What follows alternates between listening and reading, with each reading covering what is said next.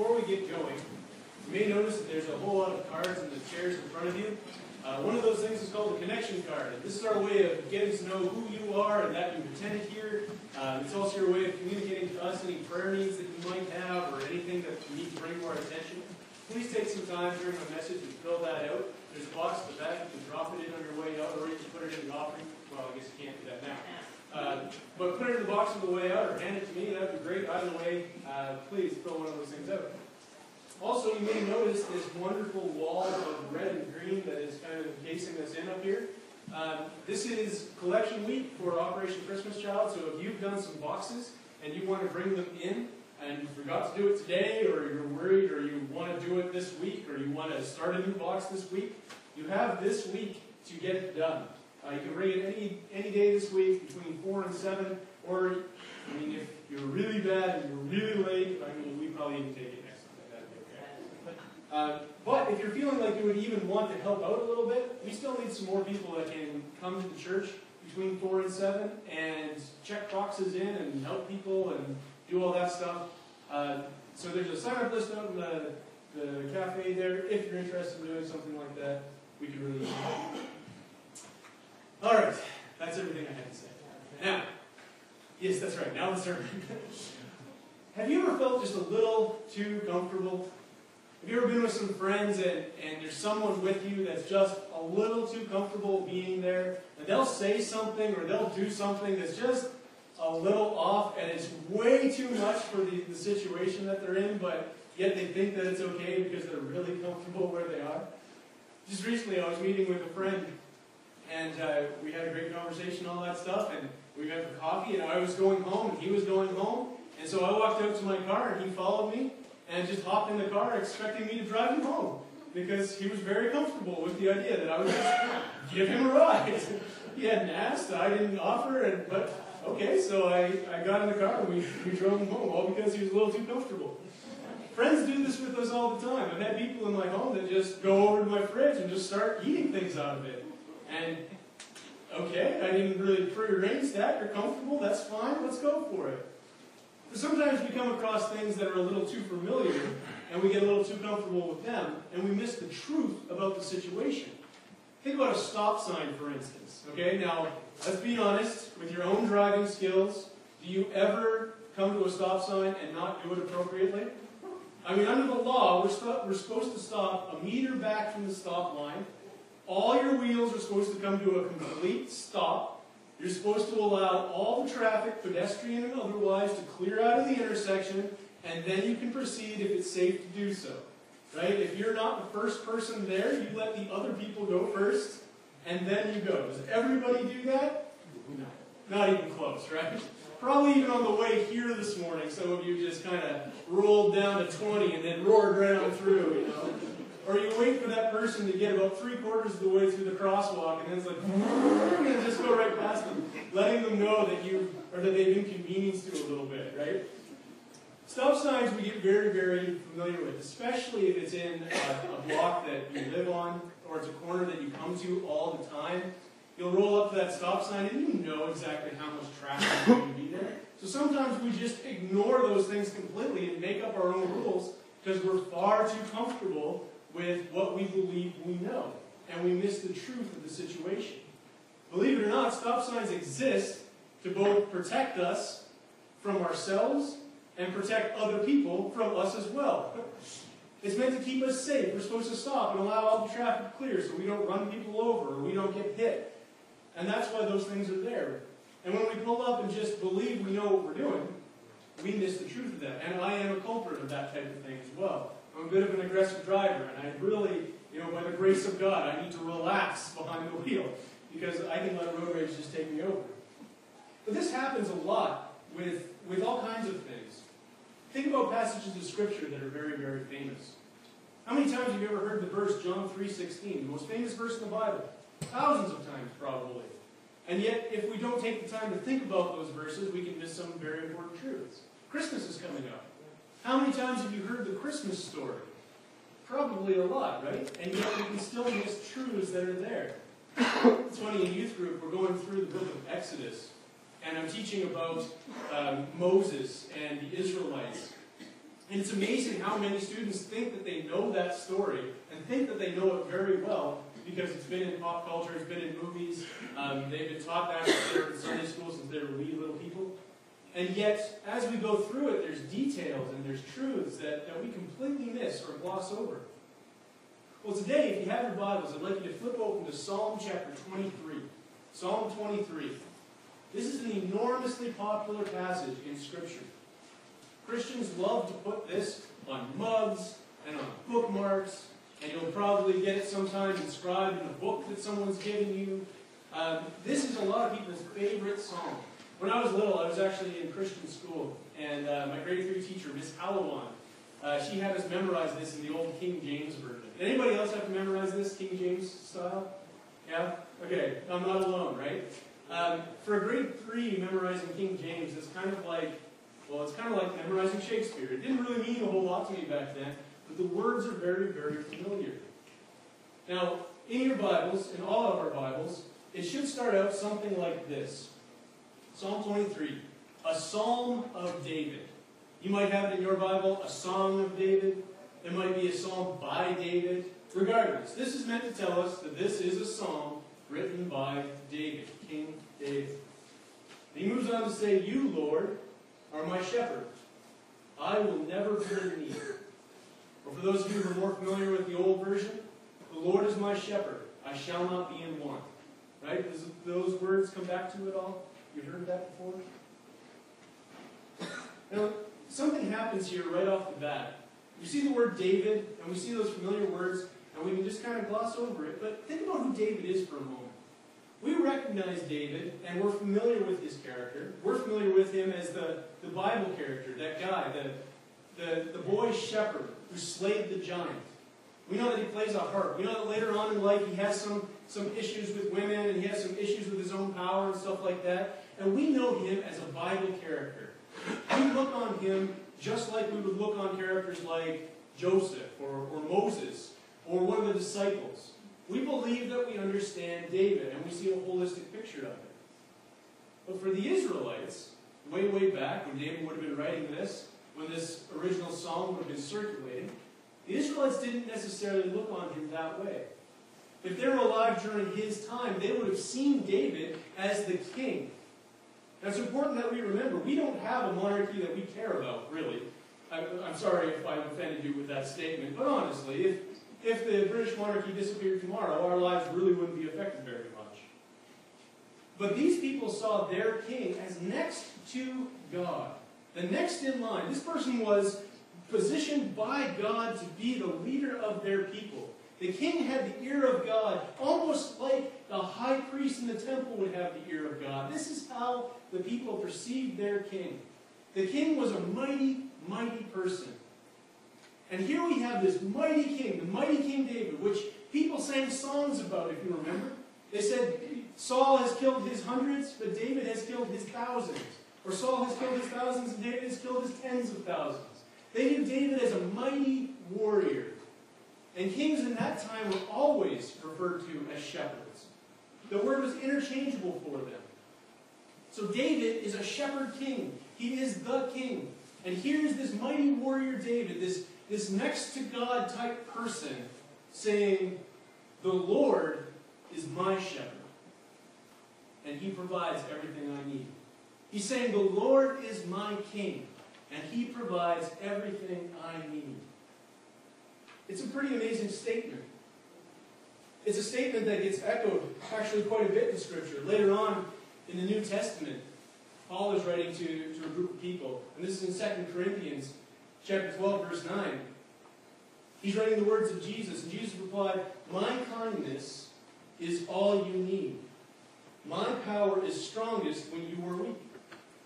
So, if Christ keeps giving me his power, I will gladly brag about how weak I am. This is the exact same thing. The Lord is my shepherd, I shall not be in want. The Lord is my shepherd, I will not be in need. Christ makes me strong in my weakness. I need nothing because he makes me strong. He is my king. He is my shepherd. It's an amazing statement for a man of power to make. Now let me ask you this. Is it a true statement in your And we move on through the psalm, and one of the most striking things about it is the imagery that it presents, isn't it? You may be familiar with it, but let's just take a look. Psalm 23, verses 2 to 4. You let me rest in fields of green grass. You lead me to streams of peaceful water, and you refresh my life. You are true to your name, and you lead me along right paths. I may walk through valleys as dark as death, but I won't be afraid. You are with me, and your shepherd's rod makes me feel safe. Beautiful imagery, isn't it? I think one of the things that it's trying to communicate is an idea, a picture, so to speak. And this is a picture of a weary wanderer, someone who's tired, who's been walking forever, needing rest, and coming to sit by still waters and green pastures, being given the rest they need, being given what they desire. This is an image that's very familiar to the Israelites. Their whole history is marked with this idea of wandering and coming to rest. Right? God provides for them the promised land. He says, there is a place flowing with milk and honey that I am going to provide for you, my people, if you follow my voice and come to where I'm asking you to go. This is echoed throughout all of their history, and even though they make some serious mistakes, and they actually cause serious problems for themselves, they always cry out to God and ask for that rest. They say, God, we're wandering, we're not hearing you, we don't know where you are. Bring us back to you. And God comes through time and time again. He brings them rest. Well, I don't know if you've ever been a weary wanderer before, but I can tell you quite a few years ago I lived in Calgary, and I was working with several churches there, and we decided we were going to have an event called the 30-Hour Famine. You might be familiar with this. If you're not, what it is it's a group of people coming together. They starve themselves for 30 hours so that they can understand a little bit about what children in other nations go through. You raise a lot of money to try to help out those kids, and you usually do something ridiculous and fun, and at the end of it, you generally have a pretty big meal to just kind of celebrate you made it all the way through the 30 hours. I do this with teenagers every year. It's a lot of fun. It's a great cause, and normally teenagers do really, really good with it. Sometimes, they start thinking of ways of, killing the weak and the fat in the group and roasting them because they're so hungry at that point. But it's never come to that, so I'm very, very thankful that we avoid those horrible, horrible things. Anyway, we planned this 30-hour famine, and we were living in Calgary, and we decided that we were going to host the event at Pine Lake Christian Camp, which is about 2 hours away. So we loaded up everybody, we took them out there, we did the event. The plan was that by the time we got back to Calgary, we'd drive home, the 30 hours would be finished, and we'd be able to have our dinner. And it was going to be great. Well, we were loading up the van after, not sleeping and being hungry the whole weekend. We're loading up all the vans, and I'm in my van. I'm one of the supervisors that was supposed to be in the back. And I'm looking around, I don't see a kid that's supposed to be in my van. So I get out of the van, and I go looking for the kid. When I come back, I discover an empty parking lot. No vans at all. And at first I think, okay guys, haha, very funny, you left me alone, that's hilarious. But then as I walk around the camp a little bit and look for signs of life, I discover that no, I have been left behind. Not only that, I discover a friend of mine named Shane, who was supposed to be the leader in the other van, and he too has been left behind by doing the exact same thing that I did. It was remarkable. And so we're standing there looking at each other, we have our packs, we're hungry, we're tired. Tired's not even the right word. We were exhausted. We haven't eaten in 30 hours. And we're like, I don't know what to do now. Now, you have to understand, this is back before every single person you've ever known had a cell phone. Alright? We didn't have cell phones. And even if we did, we were out in the middle of the boonies in Alberta. There was no cell reception out there, especially in those days. So, we didn't have a phone. All the camp was completely locked down. We didn't have keys. So even if we wanted to get at something in the camp, we couldn't have done it without causing serious damage. And I was about the fine specimen of the man that I am today. I wouldn't have been able to break a window or anything like that. That just wouldn't have happened. So we didn't know what to do, so we kind of thought, and we discussed it for a while. We decided the best plan of attack would be to walk. And we were going to walk along the road and hopefully, hitchhike or find somebody or find some help or maybe get to a farm or something like that. Now, have you never seen the back roads of Alberta? Let me show you a picture of what the back roads of Alberta look like. This is pretty much it. Now this is just some random photo I found online. Our place was a lot of of fields but no farms, okay? I don't know what kind of agricultural system exists that you don't have farms, you just have fields, but there is nothing around that camp. It is a barren wasteland. So erase those lovely cars, or whatever that is on that side, those houses and things like that, and just imagine that. It's just flat and empty, and there is nothing. And the closest town is about 100 kilometers away. All right, so we start walking. We're exhausted, we're hungry, we don't have any water. The heat of the day starts to bear down on us. You know, we've got our packs and all of our stuff. And we got maybe 30 or 40 kilometers. I had no idea how far we made it. But there was a point where we considered just stopping and dying on the side of the road. It's like, I can't handle this anymore. This is enough. I'm done. And, you know, there was times where you come across like a puddle or something like that, and you actually entertain thoughts of like, okay, if I drink this water, how bad could dysentery really be? I mean, let's just go for it, right? And then there's the thoughts of, well, I could hurt him and eat him, but then it would cause more energy. I don't know. And so we managed to get around a corner. We came around a bend around one of the hills, and there before us was the most glorious sight I'd ever seen in my entire life. There shimmering before us like a mirage was a golf course with lush green grass and sprinklers just spraying water all over everything. And there was people who seemed to be enjoying themselves and who seemed to be at rest doing something that I can't do. And there before us was our glorious salvation. And so I looked at my friend and he looked at me and he dropped his pack and he started running for one of those sprinklers. He was just going to dive in and start like drinking right from the nozzle if he could. And I was like, no, don't do that. I don't want to kick off the only thing that will help us. So I grabbed him and we went walking around, and there before us was the clubhouse. And we went into that clubhouse. Each of us had our credit card that day, and we spent way too much money, but we had our rest. Glorious, air-conditioned, $23 plate served by a pretty girl with a telephone rest. And it was amazing. And never before has this passage held true to me. I lead you to green pastures and still waters. That meant something significant to me that day. I was a weary wanderer. But if you think about it, our lives are kind of like that story, a little bit. Right? We're all looking for something.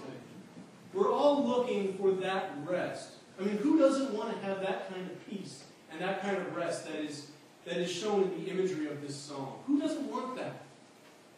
And we try so hard to get that rest. We go to all kinds of places to try to find that fulfillment and that peace. And I can tell you, before I knew Jesus as my shepherd, before I actually called him my shepherd and it actually meant something, I would try to find that peace in a lot of different places. I believed that all of my self-worth and all of my value belonged to the hands of someone else. I thought a relationship was the one thing that would get me to be in peace. But it wasn't, and that belief really killed me. It left me a hollow person, numb, paranoid, empty. It was terrible. To put it into the metaphor, I am a thirsty person looking for rest, looking for water, looking for peace. And we're all that person. And God warns us what happens when we try to take something else and make that be our peace, make that be our rest. He tells us in Jeremiah 2, verse 13. He's speaking to the Israelites, but I think it applies to us. You, my people, have sinned in two ways. You have rejected me, the source of life-giving water, and you've tried to collect water in cracked and leaking pits dug into the ground. He says that when we come and we try to fill our thirst, when we try to find that rest by ourselves, it's like going to a dirty mud puddle and trying to sip the water out of that and somehow being relieved by it. It's like going to ocean water when you're thirsty and trying to get something out of that. For a moment, it may satisfy, but it leaves you wanting more, and it leaves you in a worse place than you were before. And God hates it when that happens. And he says it's sinful, and I wondered, why is that sinful? And I realized it's because when we take something that is not God, and we try to use that to bring our peace and bring our fulfillment, we are elevating that thing to a place that is reserved for God and God alone, and that's idolatry. That's worshiping something. It doesn't matter what that thing is. It could be sex. It could be relationships. It could be work. It could be food. It could be whatever we use to try to fill that void, collecting stuff, whatever. Whatever we use to fill that void that is not God and try to bring our own rest, that is idolatry, and God hates it. He says that He is the source of life-giving water. He says that if we follow His voice, He brings us to still waters, to green grass. He brings us to that rest. He alone does it. If we keep going in the passage here, verses 5 and 6, the scene changes a little bit, and we start talking about what God does for us. And the psalmist says, "You treat me to a feast while my enemies watch. You honor me as your guest, and you fill my cup until it overflows. Your kindness and love will always be with me each and every day of my life, and I will live forever in your house, O Lord." I think it's interesting, the image that we get here. And it's actually one of the reasons why I get really irritated with some of the imagery that we have a tendency to put on things like coffee mugs and posters and bookmarks and stuff like that. Because a lot of the times when we see these images of peace and rest and all that stuff, we kind of get the idea that God is like a mother hen. That God will just lift up His wing and like scoop us all underneath and close His wing off, like fend off all the bad guys with His other wing, or whatever chickens do. We kind of think of God like a superhero who swoops in and takes out all the bad guys and leaves nothing, and so we are safe and protected and feeling good. But that's not really how it works. It says in this psalm that God protects us with His rod and His staff. But then it shows us how we're protected. In verse 5, it says that God prepares a feast for us in the presence of our enemies. Did you catch that the first time around? In the presence of our enemies, He prepares a table for us. I love action movies. I love them. One of my favorite heroes is Bruce Willis. And you put Bruce Willis in a movie, and man, it's just magic. It doesn't even matter what he does. He just looks cool doing it, and you know that he's okay. But think about any action movie you've ever seen. The hero will be standing there. There'll be like 15 or 20 guys, all armed to the teeth, and your hero has like a handgun, or maybe like a slingshot or something. And he's standing there, not even a little bit concerned. He'll look around and he'll do something that's supposed to be cool, like he lights a cigarette, or he makes some sort of offhand comment about the mothers or something like that. And then they all die, and he's fine. He walks away. He can even be shot 10 times, and he walks away, yeah, that's no problem, I'm cool. And he just stands there with confidence, knowing that whatever this is that's around him, it's no problem. Because he knows something that they don't. He's the star of the movie. That's what he knows that they don't, right? These nameless henchmen are all going to die. This is what God does for us in a very real way. God is not the superhero that swoops in and takes out all the bad guys. God makes us the superhero in a situation. We're in the presence of our enemies, and He gives us the confidence. He gives us the victory to be able to stand tall and know that we are in the rest of God. That nothing can touch us. That there is no weapon that these people have, that these enemies of ours have, that can even remotely hurt us in any way that matters. We have the confidence to be able to stand there and eat a meal. Now let me ask you, if you go to, McDonald's or something like that, you're walking down a back alley and you're surrounded by bad guys. Are you going to take a bite of your hamburger? Probably not, right? But this is what He's saying. I make you strong in your weakness. I empower you. I give you strength. If you've ever been curious about who our enemies are, it tells us explicitly in Scripture. If you look in the book of Ephesians, it tells us that we are not fighting against human beings. And I apologize if I gave that impression this morning. But our enemies are not human beings. We are fighting against forces and authorities, against rulers of darkness and the powers of the spiritual world. We are Christians, and our victories are won in spirit. Our victories are won over the spiritual forces of darkness. Our victories are won over sin and Satan and demons and stuff like that. Not over people. And it just boggles my mind sometimes, too, when Christians come to me and say that they're scared of things like demons. As it's all spooky and scary. That's not scary. We have Christ. We have God of the universe empowering us and filling us with His Spirit and saying, go into the dark world and be light. That's the power I give you. Nothing, no enemy can touch us with that power. Those are who our enemies are. And because of that victory, and because of that grace, and because of that gift, we are able to stand in the presence of God forever. He ends up this psalm by saying, I desire to dwell in the house of the Lord. In some versions you'll hear, surely goodness and mercy will follow me all the days of my life, because I am standing in the house of the Lord. How do we stand in the house of the Lord? How do we dwell in His presence? There's three ways that I can think of that we can do that. First of all, I think we need to start acknowledging God in our day-to-day lives. There's all kinds of stuff that happens to us every single day. We need to bring God into that. Think about this. Have you ever seen children laughing? That's a lot of fun, isn't it?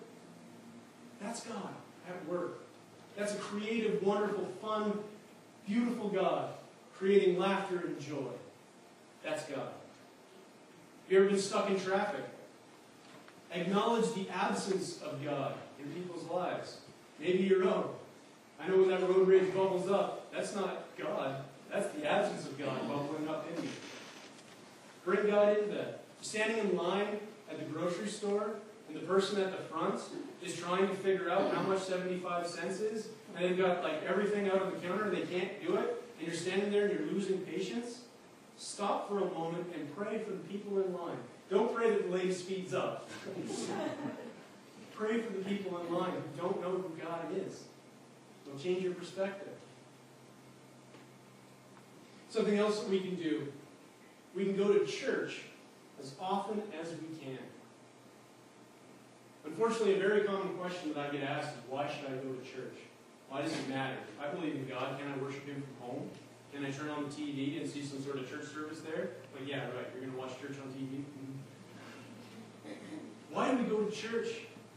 It's because we have been given this gift we call the Lord our Shepherd, and we shall want for nothing. That's a declaration we make as Christians. And when you go to church, you are able to see other people who have made that exact same declaration. And you're able to stand before God together and to enjoy the presence of the Lord together and to see that you are not alone. And that's an amazing gift. You know, sometimes I think we forget that in the Old Testament, the Israelites didn't have that option. Sometimes they would go years before they were able to go to the temple where the presence of God was.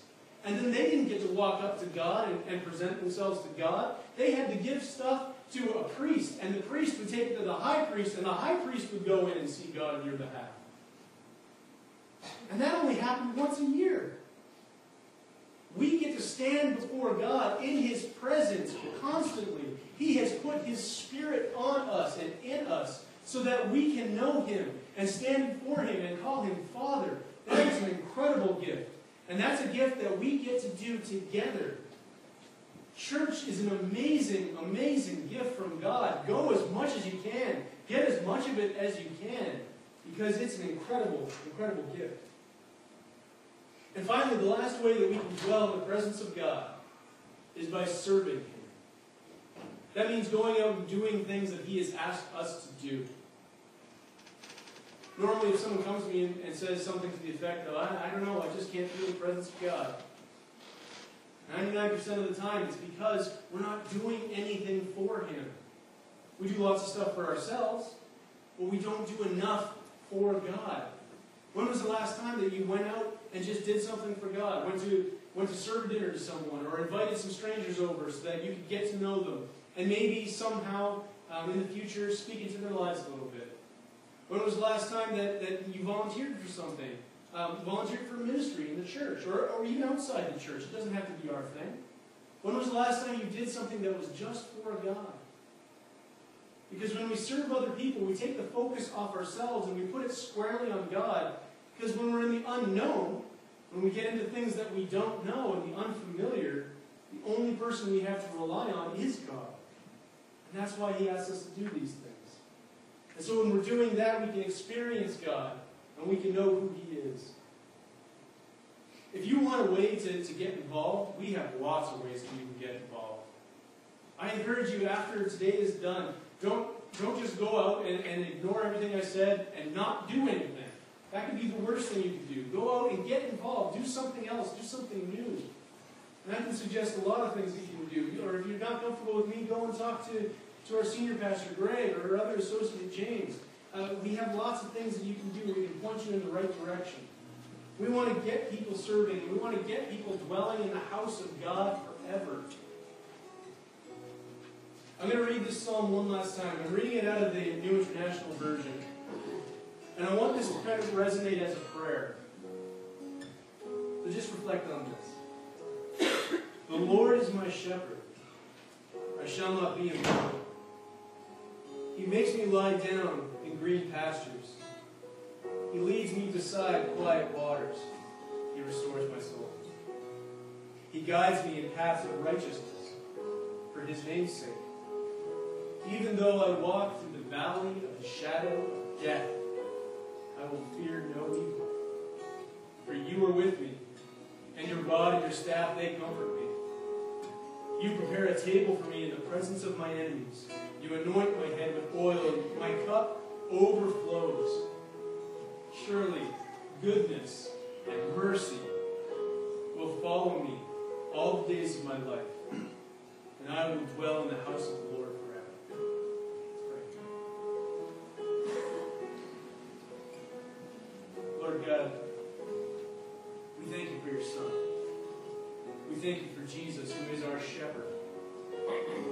God, we thank you for the gifts that you give us daily. We thank you for the power that you have put into our lives, the ability to stand in the presence of evil and know that you are with us, that you are acting, that you are not okay with the way this world is, and that you want to see things come about that are for your glory, for your purposes, that you want to see good, wonderful, pure things happen here on this planet. Lord, we ask that we can dwell in your house. We ask that we can listen for your voice. Be clear with us, God. Help us to hear you when you speak. And lead us to places that are your rest, God.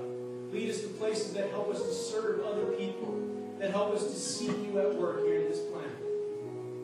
And God, in all things, we give you the glory. We give you the praise. Because, Lord, we want to see your purposes be accomplished here on earth. We thank you so much, Father. In Jesus' name we pray.